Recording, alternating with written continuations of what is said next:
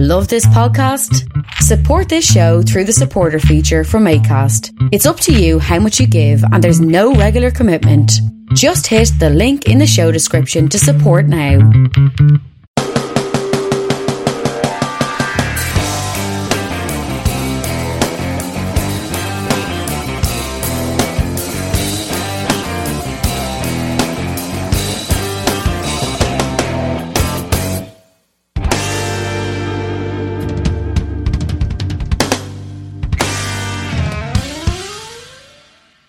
That's rolling good, and then the other ones will be live, so you can hit those.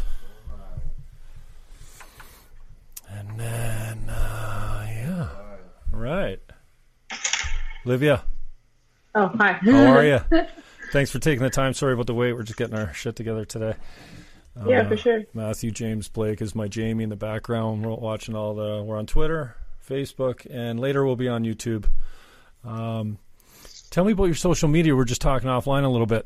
I'm torn between not going live on these cheesy platforms, like, well, not cheesy, but it seems like cheap views. You know what I mean? Like, people are coming into the Facebook. You get 500 views. You know these people aren't watching for more than 30 seconds or so. And I'm torn between not doing it live on these ones and taking the cheap views and forcing everyone over to my YouTube channel, because I need 1,000 subscribers before I can go live now. Thank you very little, YouTube. And so how are you approaching it as far as trying to build your channel? Yeah, well, I do try to funnel a lot of my traffic from Twitter over to YouTube, because that's a platform where I feel like people become more legitimate. I think it's way easier to amass Twitter followers because, there's retweets, you can tag people, all that kind of stuff. On YouTube, it's much harder. So I do try to get my followers from Twitter to become subscribers on YouTube, but it is hard. So as I was saying before, I do like to put a little preview of a YouTube video on Twitter and be like, okay, click the link to come over there. I don't do a lot of live streams. When I do, it's very informal. I usually use Periscope or something to post it on Twitter, but yeah, that's it. That's about it. Cool. So tell everyone about yourself. How old are you? Where are you living? What are you doing? You're at school. Give us the full. Start with the correct pronunciation of your name, because I don't want to say it wrong. I got the first part. I think I got Olivia fine. It's Olivia, right? Well, you're Canadian, right? You should be able to figure. Yeah. Okay. It's Rondo. EAU. Yeah. Rondo. Okay. Rondo. All right. Yeah. Yeah. So give us a brief bio. So I'm 18. I'm currently a political science major. And I'm wrestling as well. So I'm a college wrestler. I've been wrestling since my freshman year of high school. And I think those two kind of play off of each other, being interested in politics and being interested in wrestling. I feel like they do go hand in hand, because it takes a lot of confidence and assertiveness to do both, especially as a female, I guess. And basically what I would consider myself is a activist / journalist. I write articles sometimes. I produce YouTube videos, sometimes comedy, sometimes informational, sometimes a documentary style. And I give my opinion, and people seem to like that. So that's what I do. Not everyone likes it. If you're on Twitter, for sure, you're going to have your fair share of your own haters. So where do you get off? True. Where do you get off, Olivia? 18 years old. How can you actually think that people care what you think, or that your opinions actually matter? Obviously, I'm being tongue in cheek, but it takes a little bit of courage to put yourself out there. I think you're probably a little bit conservative leaning. I think you're a Trump supporter. Yeah. That's got to be tough. Yeah. How do you measure that? I would consider myself a right-wing libertarian-ish. Okay. I really don't like aligning myself with any type of party, because people just automatically assume Trump supporter, Republican or conservative Republican, and I do have a lot of issues with the Republican Party that I've talked about. And so I am active in Republican circles and Republican groups, because it's at this point, if you're right of center, there's no way you can vote for a Democrat. And the Libertarian Party is a joke. So yeah, I'm just here. Their principles are good, though. Small government, they stay out of your life. They're for things that a lot of the libertarian principles seem to kind of go with the Democrats and the left wing.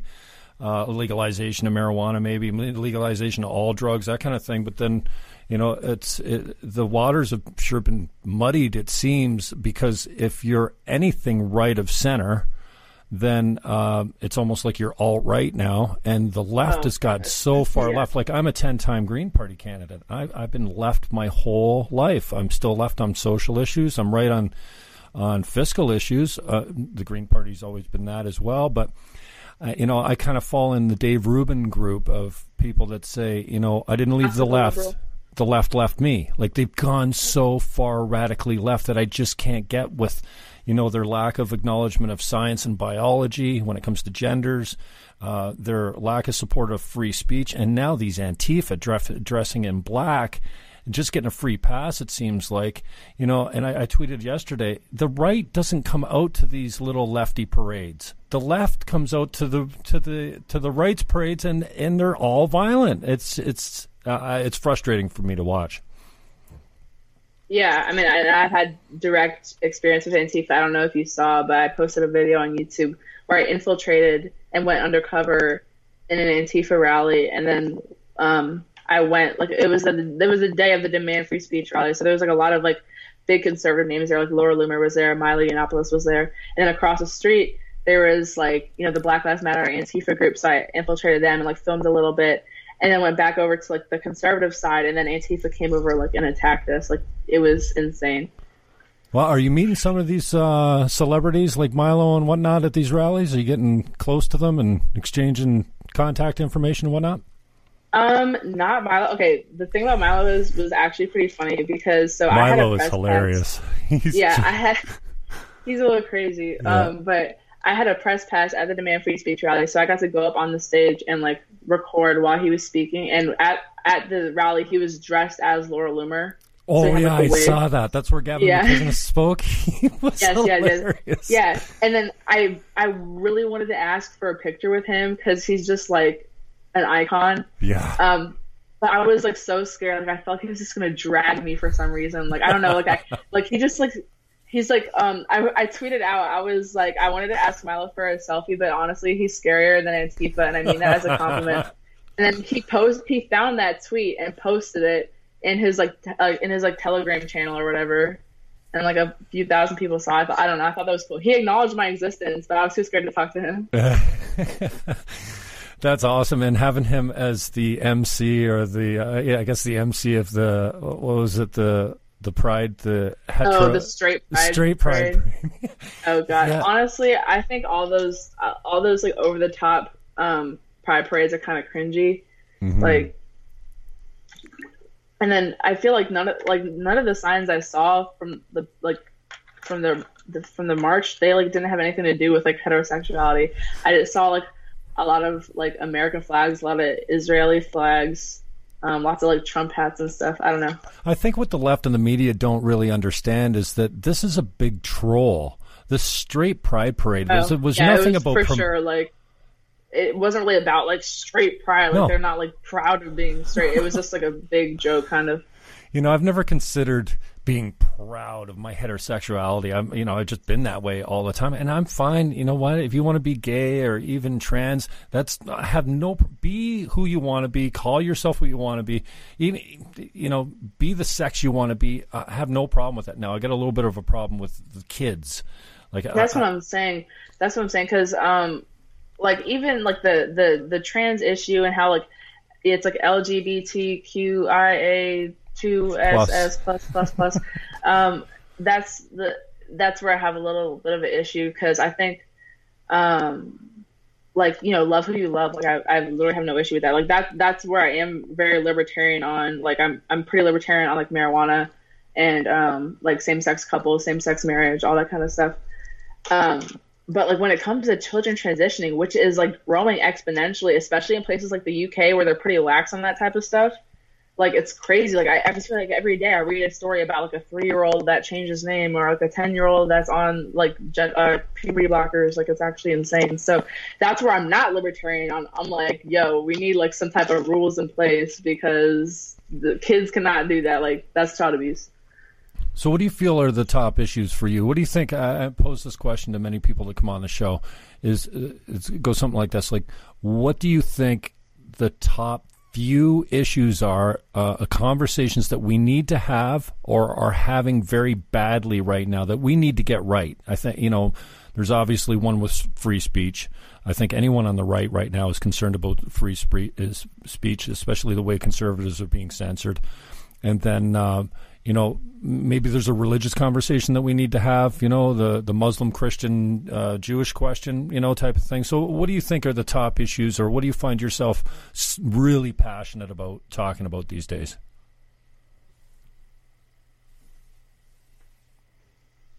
So under my conservative umbrella, I do consider myself three things. So, oh wait, you're gone. Can you hear me? Oh, okay. So I didn't go anywhere. I'm just helping my producer out here. So go ahead. Okay. Yeah, it froze for a good 5 seconds, and I was like, oh okay. No, I just left the picture. Okay. So under my conservative umbrella, I consider myself a nationalist, a capitalist, and a constitutionalist.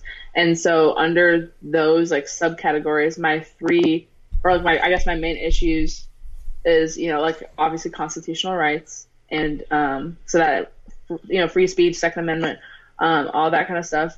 Capitalism, I'm very, very into learning about and talking about capitalism, especially in impoverished areas in America. So I talk about the effects of capitalism versus socialism on Black and urban communities.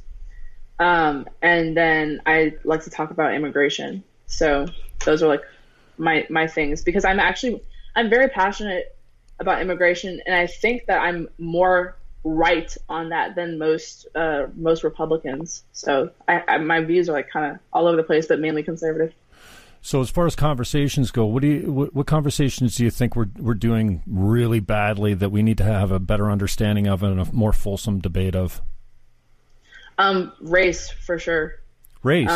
Okay. I'm surprised to hear you say that. Yeah, no, I'm not one of those people that's oh, everything's racist, blah, blah, blah, blah. Okay. But I just mean in the sense that, so the left is everything's racist. If you're this race, you have to do that. If you're that race, you have to vote for that. I've experienced that myself. And then on the right, what I like to call the boomer right, a lot of older people on Twitter, they're always oh, racism doesn't exist, or police brutality doesn't exist. We can acknowledge that it exists, and we can talk about how to fix it. The left isn't fixing it by bringing it up where it doesn't belong, and the right's not going to make it go away by never talking about it, by shutting it down, by saying, oh, there must be another explanation. Some things are just bad. Some things are just evil, and some things are just racist. Not everything is a leftist plant. Okay. There are people who are, legitimate racists, and I don't think it's the majority of people. I definitely don't think it's the majority of white people. But I just think we have to have an honest conversation about it. So on both sides of the party, both sides of the spectrum. No, I get it completely, and I agree with you. What's your nationality? I was born in America, but my mom's side is British, so her family came over after World War II. Okay. And then my dad's side is American descendant of slavery, so African American. Now, do you consider yourself a minority then? Yeah, I'm a minority. Okay. Because looking at you, you don't look like one to me, but I don't know your heritage. I don't look like the average. I mean, the average American is still white, and even Black Americans, they still don't look like me. So I'm a double minority because I'm not really Black, not really white. So yeah, I think where the conversation breaks down, and you kind of touched on a little bit, where the left thinks that everything is racist. The far, as you described them, the boomer right, I think, are more apt to say it doesn't exist, and I fall more on that side because I think the numbers are so small. Does police brutality exist? Yeah. Is it rampant throughout the system? I think not. I think the majority of cops are good people. The majority of people are good people. You have the extremists, and this is my frustration. I kind of went down this road of why are the right and left so far apart and at each other's throats? Why are men and women at each other's throat and so far apart? We've been further apart at different times in history as races, as sexes, and all this kind of stuff. But I think there's got to be a happy medium somewhere. And I appreciate your comments about everything's racist versus it doesn't happen. But in in the greatest scheme of things, I think when it does happen, it's such a small minority, but then the minority seems to have a really loud voice promoting injustice these days, and then it turns into everything's injustice, everything's racist, everything's sexist, you know, and it turns into a false narrative, like the gender pay gap. I mean, we've closed it. Women are doing great before 35. In fact, they're earning more than men before 35. And then, they have babies after. What do you think? They're going to go out of the workforce for a lot of them. Like, babies are important to people, men and women. They like to have families. Shocker, you know? So, I agree. And I feel like that whole gender pay gap narrative is just kind of, I feel like it's like it's not only pitting men and women against each other, but it's also kind of making them like one and the same. Like, I don't think women and men have to like be exactly the same at everything. Like, they can be equal and be treated equal, have equal rights, but like not accounting for the fact that lots of women like to be stay-at-home moms. Like, lots of women like to have kids. Like, lots of women have to settle down. That's not like unfeminist of you. That's not like that's not internalized misogyny. Like, you don't have to go to work if you have a husband and you have kids. Like, you don't have to. Like, it's fine. Yeah. And I'm not even a traditionalist. Like, I'm not really about that, but I'm not going to judge you if you are, you know? Yeah. Talk to us about your wrestling career a little bit. Do you have the talent to go pro, do you think? Is that something you envision doing, or where do you want to take it? Or are you just doing it as like a hobby, as a sport, as a young woman? Well, like pro, like WWE pro? I don't know that kind of pro. Like, I mean, Olympic maybe? Well, Olympic's not pro, but do you see a career in it? I mean, in 2017, I don't even talk about this a lot, but in 2017, I was actually on the Olympic development team for wrestling. And so I moved, I went to boarding school, did the whole thing, you know, wrestled, all that kind of stuff. So I do think I have the potential. Now that I'm focused more, I've been focused more on politics and like, you know, school and all that kind of stuff the past year, like my senior year of high school. But now I'm at college and, you know, getting back into it. But yeah, I mean, there was a time when the Olympic coaches were really looking at me, and, you know, I'm a 6-time All-American and I'm a 3-time national champion. So nice.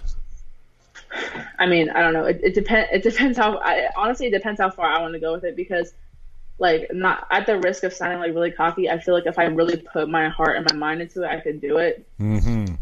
It just depends if I'm like spreading myself too thin with all the other stuff I do. Well, it's going to take a huge sacrifice too, a lot more than your studies would take. I mean, training is, you know, it's all day, all night. If you want to stay in Olympic form, you've got to be eating right, sleeping right, controlling everything about your body. Really, you know, you can go all day with your studies and kind of go off the rails all over the place if you want. You know what I mean? But if you're an athlete, that's some dedication and a serious sacrifice. Yeah. You watching MMA at all? Yeah, I used to watch UFC with my dad like a lot.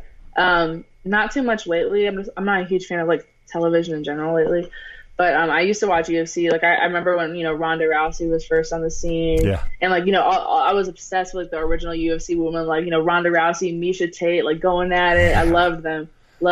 I also liked. I was a big fan of the wrestlers and the grapplers before I even wrestled. So like, I would watch like Brock Lesnar. I also loved Anderson Silva a lot.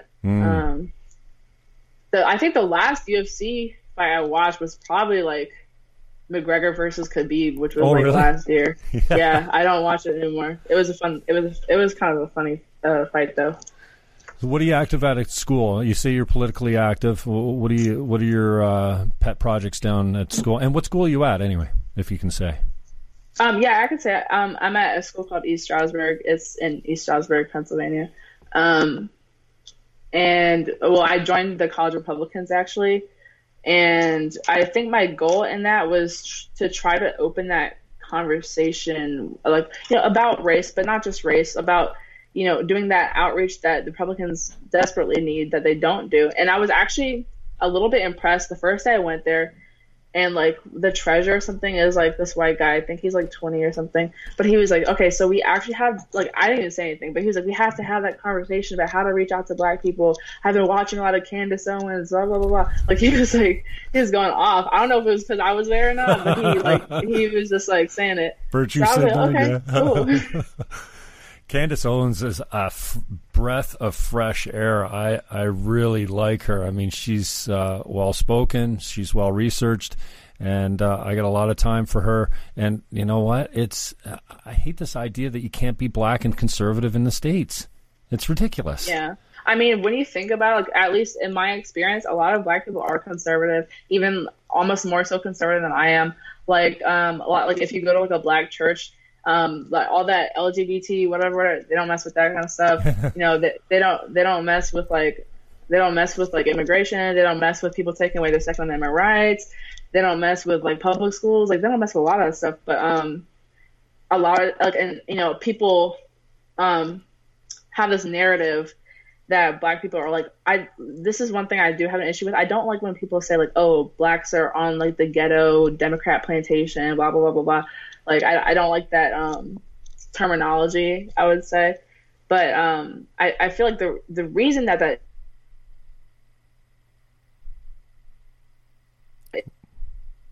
or not with race and, you know, race relations. And then in a lot of these like Democratic strongholds, the Democrats run unopposed or against a like nobody candidate who has like 12 Twitter followers. Like it's not going to happen unless the Republicans actually try. So instead of sitting around here and being like, you're on a plantation, be a free thinker, blah, blah, blah, like they actually have to try. So I feel like that's why I kind of joined College Republicans, because I was like, nothing is going to change unless like I'm a critic of the Republican Party as a conservative. I was like, nothing's going to change unless I actually go and change it. So like, you know, I'm hoping to fix something, but I'm starting small. I mean, I'm at like a mid-sized university in Pennsylvania. So right. So is that where your roots come from, as far as you're looking to make a change? You think you can make a difference? You can foster a better conversation. You can be active in just, you know, maybe not changing people's mind, but just getting the conversation started. Yeah, again, at the risk of sounding cocky, I do think I can make a change, and that's why I'm majoring in political science, because I would like to come back and be in local government, especially Baltimore and DC, because I'm from Maryland. I'm like halfway in between DC and Baltimore. I'm in Montgomery County, so yeah. So that's kind of what I want to do. I really like. I don't know. I consider myself to be like a very pro-black person, and I feel like black people have had like the short end of the stick, you know, historically. In American historically. And right now, you know, they're kind of stuck. So like my dad's family's from Detroit, and a lot of his family is still stuck in that system, that cycle. And yeah, that's what I would try to fix if I was like elected, but like down here in Maryland. And at the risk of offending you, what do you want to do when you grow up? Do you know yet? I'm a little offended. I'm just kidding. Well, I would like to continue with my journalism. So you saw I was recently on OAN, which I thought was like really cool. It was a nice experience. And I met like the chief editor or somebody. Like I met a lot of people, and they were like, "Oh yeah, you can intern for us next summer." So I was like, "But." Because I really like journalism, and when I was there, I really liked the way they do things there. But there are like a few publications I would love to write for at some point. But you know, after I graduate, and after I'm in like the real world, I would definitely try to work on campaigns. I would try to, you know, work in like a municipal office or building, or like just work for politicians until I can like become one, like just to see how it works, I guess. Cool. Who are you listening to? Who are you watching? As far as you know, commentary these days. I watch a lot of Steven Crowder, Yeah, he's fellow hilarious. Canadian, right? Yeah. Well, I always joke, I always tweet, he hasn't liked one of my tweets. I can't get any action off this guy. Every tweet No, he doesn't notice me either. So. I really want him to. Like the day I see him follow me, it probably won't ever happen. But the day I'll just cry. Every tweet I make is Steven Crowder hates Canada and Canadians, and I can't get a reaction out of him at all. I know he's Canadian, so you know it's a fellow Canadian, and you know I'll just say about Crowder. One, hilarious. He can act. Yeah, he does the greatest impressions. He's well produced. That is not a cheaply run station or whatever you want to. His network. His, the comedy stuff he does looks like an actual movie. Like sometimes, like oh yeah, that Kiss video that he did and the impressions and everything. It's just nails. I think his live show's a little bit overproduced. Like I think it's a little, not overproduced, but it seems a little scripted. You know what I mean? Like from even the players on the outside, and maybe it's just me, but he's a guy I got a lot of time for. I very rarely miss a Thursday night at 8:00 when Crowder's on. I love him. But who else are you watching? I watch a little bit of Dave Rubin. I think he has interesting guests, and sometimes he brings on guests that aren't like well known. Like it's not always like a superstar pundit or whatever. So I do enjoy that. On Max Bernier's a nobody basically from Canada and brand new federal party. I mean, not a nobody. He's an elected MP, but he doesn't have the profile. Yeah, he doesn't have a profile that well. And I was impressed when Rubin had him on. And Rubin is such a sweet human being, and he really gives people space to talk. And I think Rogan does a good job of that as well. But I've gone away from Rubin a little bit more because I just don't have the time. I'm not obsessed, but I can't get enough of Tim Pool. Like he's putting out so much product, and for a left-leaning guy to be that objective, I like his style and I like his objectivity. So who else are you watching? You a Shapiro fan at all? I used to be. Like he was I watched him in high school, like all those videos. It's like Ben Shapiro destroys feminist post, and I watched all those or whatever. Yeah. I don't like dislike him. I'm not like super like in love with his commentary and stuff anymore. I just feel like I outgrew it a little bit. I don't know. I feel like he helped me like become a conservative, but then I differ from him in a lot of other stuff.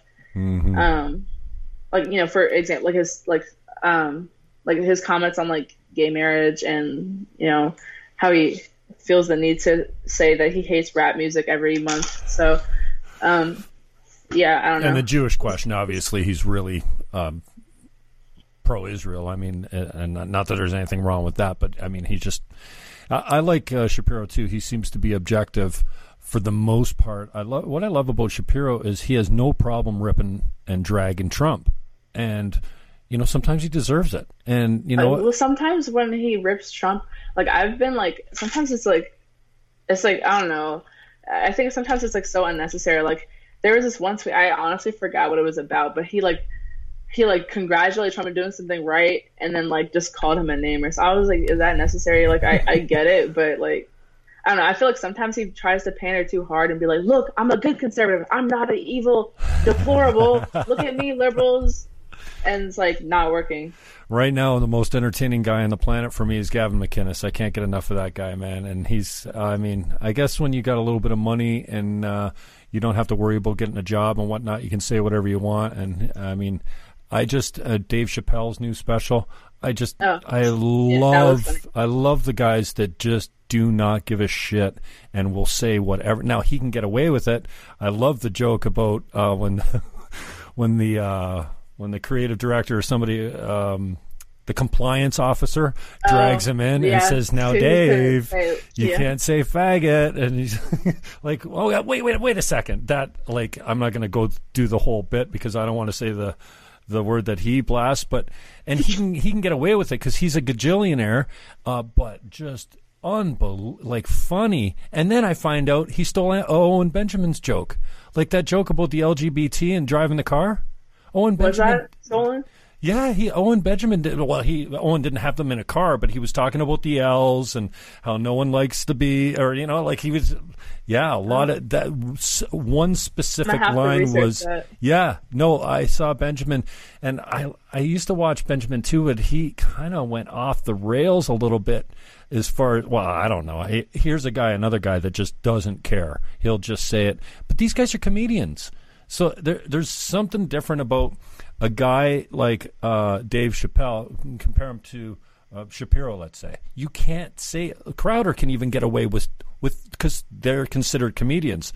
But if you're just a regular guy, you can't be funny like that. And then maybe I should be a comedian instead. Yeah, well, I just want to say all the stuff I want to say. But if I say, "Oh, it's for comedic effect," they're like, "Oh, you're fine, you're good."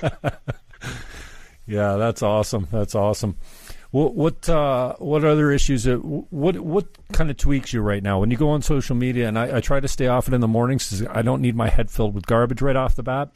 Sometimes I don't do very well at that, but there's some things that you look at and you go, "Oh, geez!" Like, what tweaks you as far as incites your inner rage? Let's say. When I see, well, like right now, like free higher education is a big deal. Really? And yeah, like people really want it. And I tweeted yesterday in my 8 a.m. class. It's intro to public administration. So basically what I want to do, being in local government, blah, blah, blah, blah. So that's the class. My professor was like, how many of you think that the government is too big, takes too much of your taxes, all that? Like 90% of the class raised their hands. A couple of kids were on their phones. So basically 100% of the class that was paying attention raised their hands. And then they let you have phones in class? There should be a box in the classroom. You have to put all your phones in. certain professors are pretty lax. Like I have some professors that are like, I have this one professor that's like, if you take out your phone, you have to leave the class. So I always keep it in my bag in that class. But some professors are just like, whatever. They don't just don't like it's kind of like up to you. It's like if you want to take notes, but you're gonna fail if you don't. Like that type of thing. And then the professor asked, like, okay, so how many of you guys want free higher education? Then half the class raised their hands, and I was like. Y'all want less taxes and smaller government, but you want the government to run your higher education.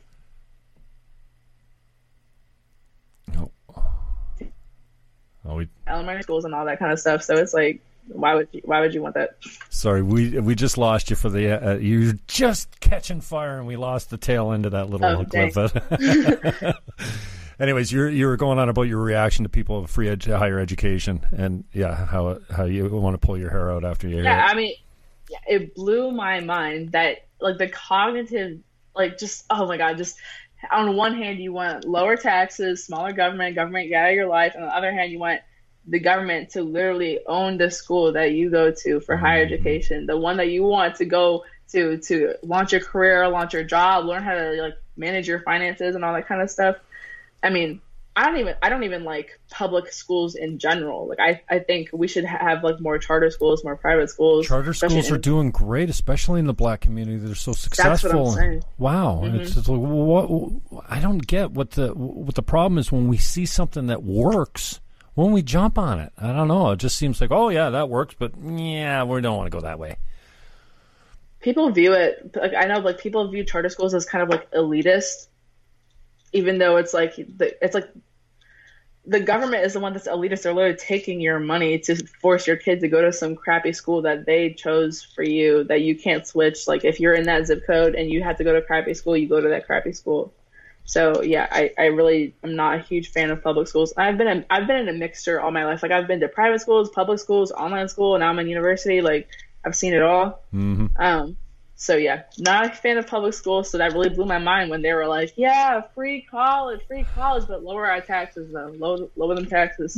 Yeah, now I get the hypocrisy of it all that kind of tweaks you a little bit, but obviously how are we going to pay for it is the next question too, right? So it's a financial question as well. Yeah, whenever I see any hint of socialism, I like I just want to throw it. But I think the big misconception about America is like a lot of people think America is like this great capitalist country when there's a lot of socialist aspects of it that I would like to get rid of. That's where I'm very really right on. Yeah, I mean, I hate Social Security. Like, why is it the government's job to take money out of my paycheck because I'm too lazy to do it myself, to save for myself? And honestly, anyone under the age of 45 is not going to see that Social Security check anyway. So. You're right, and I'm coming around on this a little bit because I kind of take for granted the socialist aspects that we have. In Canada, same thing. We've got hospitals, we've got police, we've got all kinds of things that are run by the government. Our communal taxes pay for that, and so I think we already have, like, we're not just a straight capitalist nation. We do have aspects of socialism, and I think you need a mix of it, and it sounds like you would probably disagree with that. It depends on the mix, because I believe that the main job in an ideal world, nearly the sole job of government would just be to protect your rights. They do a lot of other stuff besides that, which I don't like, you know, forcing your kid into a public school is not right. But, you know, I think, police, police, law enforcement, military, that is to protect your rights. So I don't really view that as socialism because, that's protecting you. Right. But, you know, all the other stuff, like in Maryland, we had under Governor O'Malley, like the last governor before Hogan, we had a rain tax. They would tax the rain that fell on your land. Like, it sounds like a joke. It's not even a joke. But we have like in New York, there's like a soda tax. They like banned, you can't get like a 2-liter soda, but you can get 2 of the 1-liter sodas now because it's like they're trying to help you. They're trying to make you like healthier. Like, it's just unnecessary government intervention. I don't like any. So that to me is socialism, and we still view America as like this big capitalist stronghold. Look at all these fat cats in their suits holding their money, but like meanwhile we're like down here paying all these taxes. We got the soda tax. We got like all these tax like just rules. Like another thing I hate like a lot, mostly like business licensing, and it's really hurt the Black community because the Black community things like hair braiding, barber shops, things like that. It's like a very big deal. It's like a very cultural phenomenon, I guess. And you have to get like a cosmetology license to do that type of stuff. But in like the mainstream cosmetology licenses, they don't teach you how to do like Black natural hair. So it's pretty useless to pay and get one. But people get arrested for like braiding hair without a license. So like, damn, what? Yeah. So what else would you rip besides Social Security? So Social Security, I would rip all these unnecessary taxes that are just to get you to deter you from doing something that might harm you. Like there's politicians proposing like bullet taxes, like ammunition taxes. Like that's obviously, to me, that's a violation of the Second Amendment. Mm-hmm. I would abolish probably most business licensing, as in kids getting arrested for selling lemonade and stuff now. Like, hate that. Yeah. I think the governor of Texas actually signed something about that so kids can like do that again. Wow. But yeah, like I'm tired of all these people just calling the cops and just licensing, taxes. I hate it all. I hate it. So you don't feel like you could use the tax system to deter unhealthy behaviors? For instance, you mentioned the soda tax. I call it a fat tax, so that hey, you want to kill yourself with cigarettes? You should pay for your own health care. In other words, you include the cost of your health care in the pack of cigarettes because you're going to be a burden. Well, in Canada, you're a burden on the health. And the smokers in Canada pay for way more than their own health care for the cancers and the medical problems that they get through smoking. But don't you think we can use the tax system to kind of get us off like dirty fuel? So you drive a big Hummer, you put lots of pollution into the air. Don't you think that, gas should be more expensive because you got the idea of a triple bottom line where you're paying for the disposal of whatever you're buying. So if you're putting your product in really harmful packaging, then it's going to cost more at the checkout. Like the producers should pay for it, and like when you look at gasoline or diesel or whatever, we don't really pay for the disposal of it into the atmosphere, but we're all paying for it in our health. That's a good point. Well, it's a Green Party philosophy, and it's one I still kind of hold to. It's the idea that we want to get on to hydrogen and whatever. We want to get off the coal and the dirty fuels and onto things that work better. But on the same token, you've got these hybrid cars that the batteries, like there's more environmental cost to a hybrid than there is driving a diesel Hummer. Like it doesn't. Really? Well, yeah, because of the batteries going back and forth to China and there's a lot, and just in constructing these things, like the CO2 or the emissions that go into a hybrid are like you might as well be driving like a Hummer because they just don't have that component included into it. So I'm interested in that idea of user pay. If you're dirty, you pay. If you're clean, you're driving a bike, you get a huge economic bonus. So something for you to think about maybe. You go ahead. Sorry, go ahead. No. Oh, okay. So like one of the things I'm like not savvy on, I don't talk about the environmental issues a lot just because I'm like, it's not that I'm not interested in it. Like I try to learn more about it, I just like talking about like social and fiscal issues a lot more. So yeah, I mean, if what you're saying sounds like it makes sense to me, but I would have to think about it more. Cool. On the 2A question, where do you stand on that? Obviously, don't take my guns, but what do you think? Is there any role of the government to stop? I don't know. I mean, these mass shootings that are there's no gun law or regulation or background check that's going to stop somebody from snapping and going mad and taking a gun into a school and just going ballistic. I don't think you can stop that. But what's your take on the 2A question versus, mass gun shootings? So, when people talk about the mass shootings and stuff, they bring up like other countries, like, oh, the UK doesn't have these shootings. Oh, Australia doesn't have these shootings. They have pretty strict gun laws, which is all fine and dandy. But then when you look at the history of America, like before the 80s, we didn't have all these mass shootings. We didn't have all these school shootings. They basically started off with stuff like Columbine and stuff like that. But I think it was mostly a cultural shift, the age of television and internet, and anyone could go famous at any time, like anyone could go viral. And now, like, I feel like there's a lot of copycat kids. There's a lot of angry, depressed teenage boys who are on some type of medication, or maybe they don't have a dad, or they grew up in an abusive home. And and they see this in the news, like, oh my God, he shot up a school. Then they want to go shoot up a school. So I think it's definitely a cultural thing. And that doesn't really answer your question, but that's just my take on why we have so many mass shootings. But on the Second Amendment, I would like to keep my Second Amendment rights, like, to the fullest extent. I already feel like they have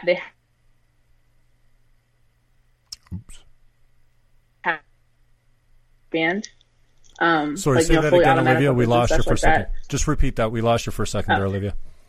Okay. Just the last part. I said that I think the Second Amendment has already been infringed upon because there are certain guns that have already been banned, and certain, ammunition, things that have already been banned.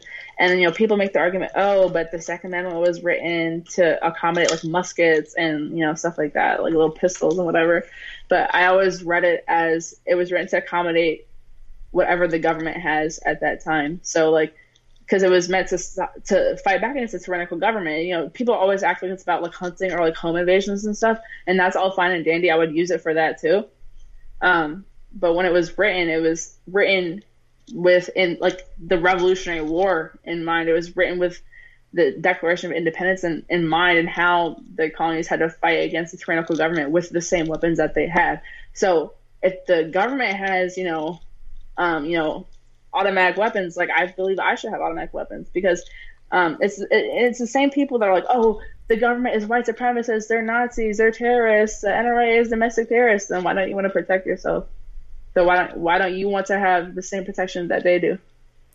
Yeah, I'm glad you touched on the fatherlessness, because, I put a Twitter poll up the other day that actually got more action than a lot of my tweets get. I don't get a whole lot of tweets, and I don't have that huge a following. But my question was, what's a bigger problem in America today, racism or fatherlessness? And I think fatherlessness is like the root of, especially in the black community, the root of a lot of our problems. We don't have mentors. We don't have elders. And then... when welfare came in the States, you couldn't get welfare if you're a woman unless the man was out of the house. So there you go. There goes the father out of the house. There's been a war on, we killed God a long time ago. There's a war on traditional family. This idea that, you can't collect a welfare check if the father's living in the house. I mean, this is one of the deepest issues, I think, that's affecting our young boys, especially. What's your take on that? I basically 100% agree. I mean, you see it across all communities, but especially the black community, because, these people are disproportionately impoverished. And so obviously they're going to be disproportionately on welfare. And then, it creates the welfare state and the welfare cycle, and it happens again and again and again. And you see these at-risk boys, they go to school, they fight, the gang recruits them, they have guns, they get shot by a gang member, shot by their friend, shot by the police. And I think a lot of it just stems from not having a dad to be like, put that gun down, go to school. Because a lot of these moms, they work 2 jobs, so they have multiple kids. So it's like, I don't know. It's a hard thing to fix, because I think it starts with, like the crime bill and stuff like that. That's a big part of why I'm very libertarian on like nonviolent drug offenses. So like I don't know. I feel like when like there's an opioid crisis. Like a lot of white people in America do like opioids. They go to rehab. But like the crack epidemic hit, and like black fathers went to jail. So yeah, Chappelle touches on that too, and I just put how you're familiar with something, you know it to be a fact, but it takes someone to actually say it, and they're like, oh yeah, the crack was for blacks, the opioids are for whites, and he's kind of like, see, now you know what we were going through. And he was like, I don't feel bad for y'all.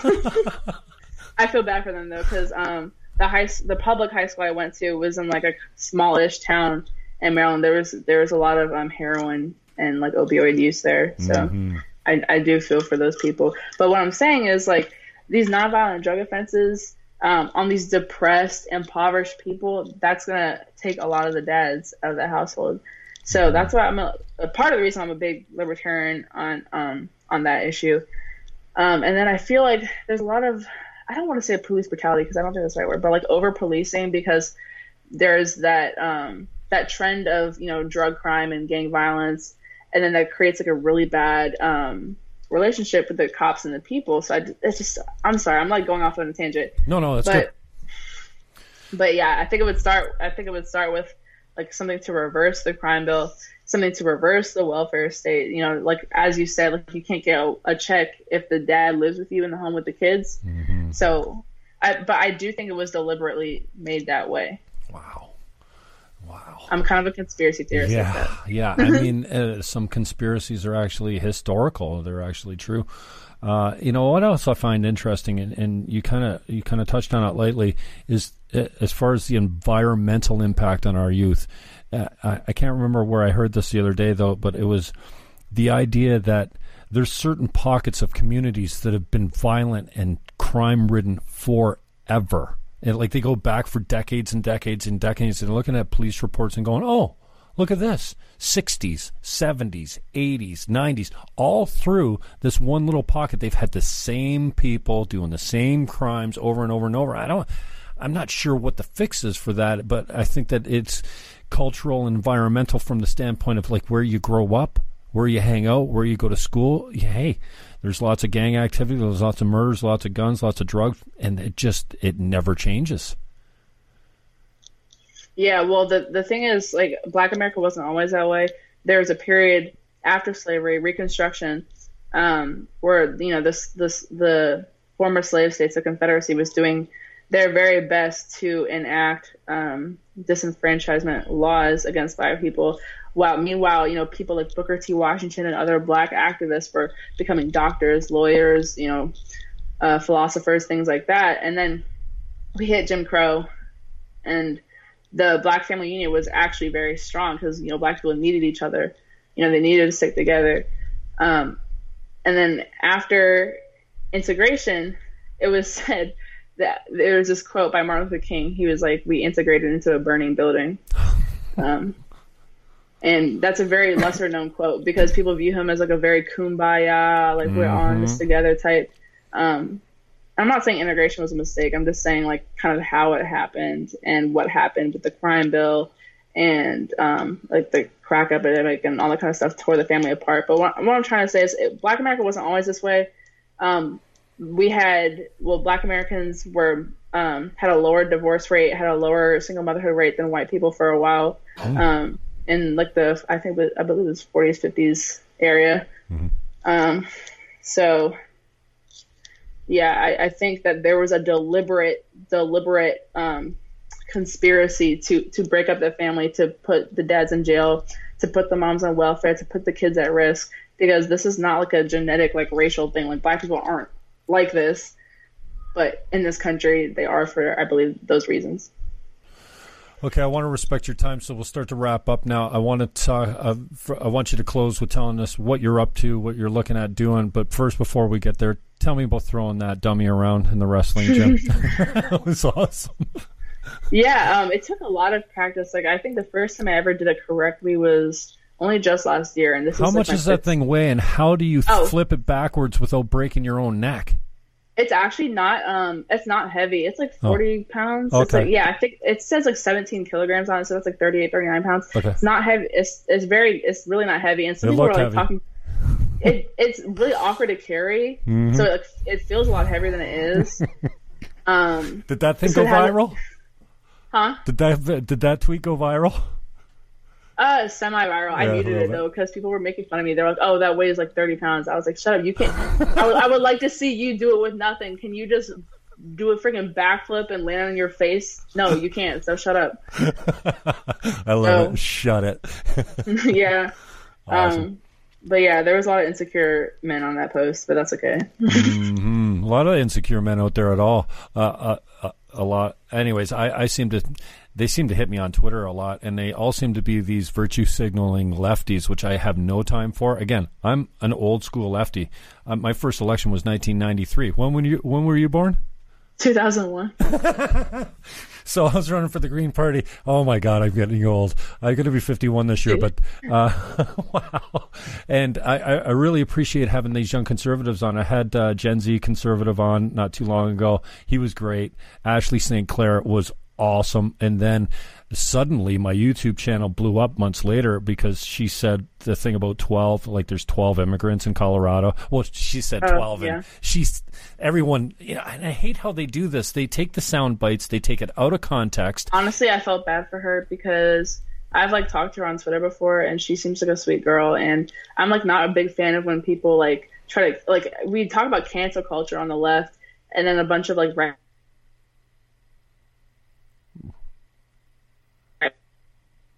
I don't agree with her, does not follow her. There's no need to like drag people for it. So I think she's a sweet girl. Yeah, sorry, you cut out just at the end there, but yeah, I get your point. I like her too. I didn't know, like, I met her on Twitter, and I joked with her the other day. I knew you since you were 25,000 followers old, and then she's at 150 or something now, and she was generous. Yeah, you want to ask her to come on the show just like you are, and I had no idea she was that young. I don't know if it was the picture or whatever. Maybe it's just I don't have an eye for age anymore. But yeah, she's really gotten herself well placed with Turning Point USA. I think she's hooked up with Charlie Kirk's group and Candace Owens. And so I enjoy her platform. I enjoy her takes. But now I'm more conservative and more like if you don't stand for free speech, we got nothing to talk about. If you don't think that life starts at conception, really, come on. Like, it's biological, like, blah, blah, blah. So, you know, and I'm not saying outlaw abortion. I just, you know, Crowder did that video of the 9-month abortion, the girl with the 9-month-old baby inside her at the abortion clinic against the will of her husband. She already had 2 kids. I'm like, how do you, like, Yeah. I don't even care how you... I think we can reach a compromise on that, though. Like, I think the Georgia heartbeat bill is a good compromise because I don't think you're ever going to really outlaw abortion. No, and Maybe I'm if not saying you should, but... People will like accidentally kill themselves by trying to do it themselves. But I feel like I think a lot of pro-choicers aren't being honest with themselves when they say, oh, it's not alive until it like is actually birthed. So I think that, like, when you think of a heartbeat, like, okay, when somebody dies, they don't have a heartbeat. So when someone's born, like, if you can, you know, make that connection, like, I feel Great like point. that's Great point. okay. Yeah. It made a lot of pro-lifers happy. It made a lot of pro-choicers like, well, we still have a little bit. We have a little one to do it. So I think we can come to a compromise. It's definitely not ideal if you're very staunchly pro-life. But I think the Georgia bill is something that we could emulate. Now, tell us a little bit about is it OAN? Yeah. OAN. I thought it was AO. Is that Jackson Network? Is that, okay, yeah. Jack Posobiec, yeah. I got a lot of time for him, too. He seems pretty reasonable. I don't know him all that well. He's so nice. He's a really nice looking person. Yeah. Like, I'm always scared of meeting, like, Twitter people in person. Why? Some of them actually... I'm not going to name names, but some of these, like, big celebrities, like, really mean in person, but... Oh, come on, drop some names. Who's treated you like garbage when you met them? No, sir. But I will say who's very nice. Jack Posobiec is so nice. Joy Villa is, like, the nicest person ever. Like, seriously, like, she calls me her little sister. Like, is she on OAN, too? Oh, no. She's you know who Joy Villa is? No. Joy Villa? Oh, yeah, Villa. She's that girl from the Grammys who wore like the giant MAGA dress, and she went like super viral for it. Oh yeah, I'm not familiar with her, but I don't watch a whole lot of the Grammys either. I didn't watch it either. I saw it on Twitter, and she got so much hate for it. But every year at the Grammys, she wears like a big like "Make America Great Again" dress or some type of conservative thing. And she was at Trump's social media summit like 2 months ago. Oh, okay. But yeah, she's the nicest. A lot of these people are cool. A lot of people kind of suck, but it's like that's politics. Who else have you been meeting? I've met Candace a couple times. Can't I've believe she Charlie got married. I'm so bummed that she got married. I was so depressed when I saw the ring on her finger, and then she posted wedding photos, and I was just like, it's over for me. I'm done. Yo, I thought she was gonna marry Charlie. Like that's when she said she was engaged. I was like, Charlie, and it's like some British guy. I was like, okay, well, best of luck to y'all. Charlie Kirk for president. What do you think? You know what? I kind of hate his tweets. They're like they all look like the same. But in person, he's actually a pretty decent guy. I know a lot of people that work for Turning Point, and I don't like a lot of people that work for Turning Point. Interesting. Yeah, I've been pretty critical of them. I think they need to vet their people more. Like they have a lot of like kind of snakes in the grass, like I would say. But I do think Charlie's he's an okay person. Like, he's decent. I don't think he's like corrupt. I think he actually believes in conservatism. If he didn't have a Twitter and you would just see his videos of him like debating and the stuff that he organizes, I would be like, yes, like he's pretty cool. Oh, okay. But yeah, I don't know. Whoever manages social media is like that. But like he's a good speaker. He's young. Yep. Mm-hmm. He's very close to the Trumps. I've met Donald Trump Jr. and I've met Mike Pence, and I've waved at Donald Trump, but I didn't get to shake his hand. 18 years old. Listen to the resume and all the people she's bumping into. So what's next? What are you doing? What's the next show you're going to be on? You're going to be on with Candace Owens? Like what? Who's going to bust your Twitter account wide open and make you a superstar? Because you're pretty well known already, so that's good. I don't think I'm well known. I think I've been recognized in public like twice. So, the fame gets to be too much, you know. I was like, no paparazzi. But I don't know.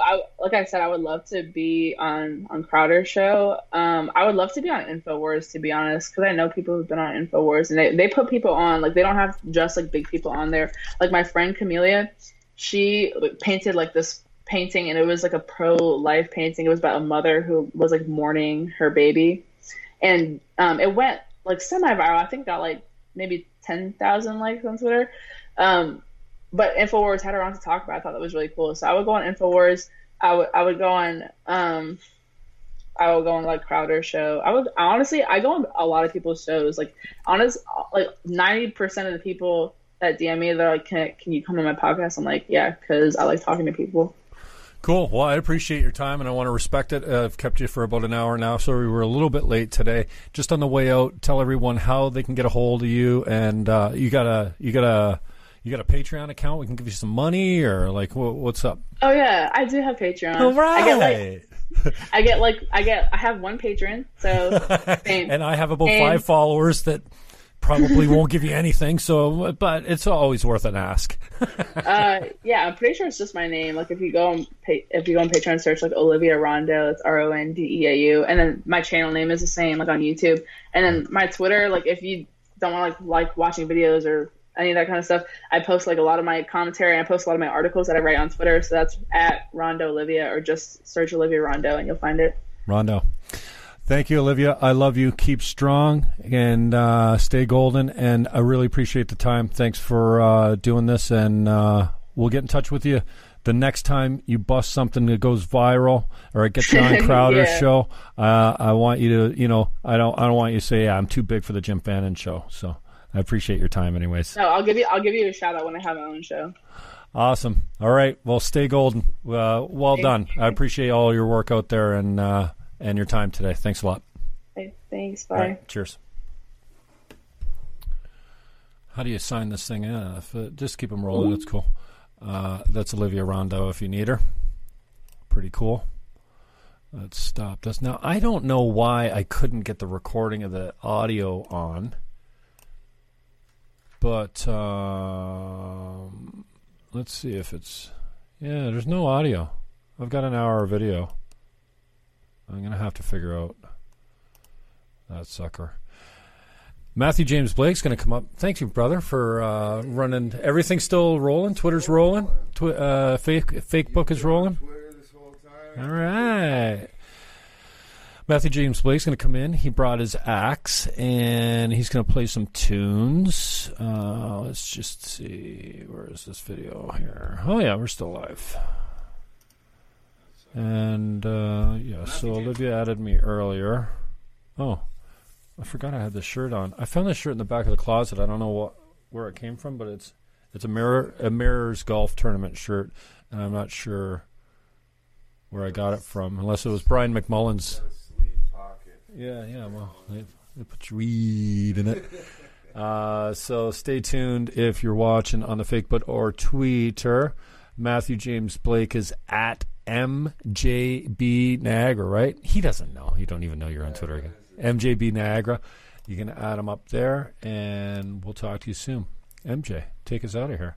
I should have Jay Beatty's little riff that he played for us, so we can play that on the way in and out of the segments. That'd be good. But catch us soon. Get me out of here, MJ. Wasn't too bad.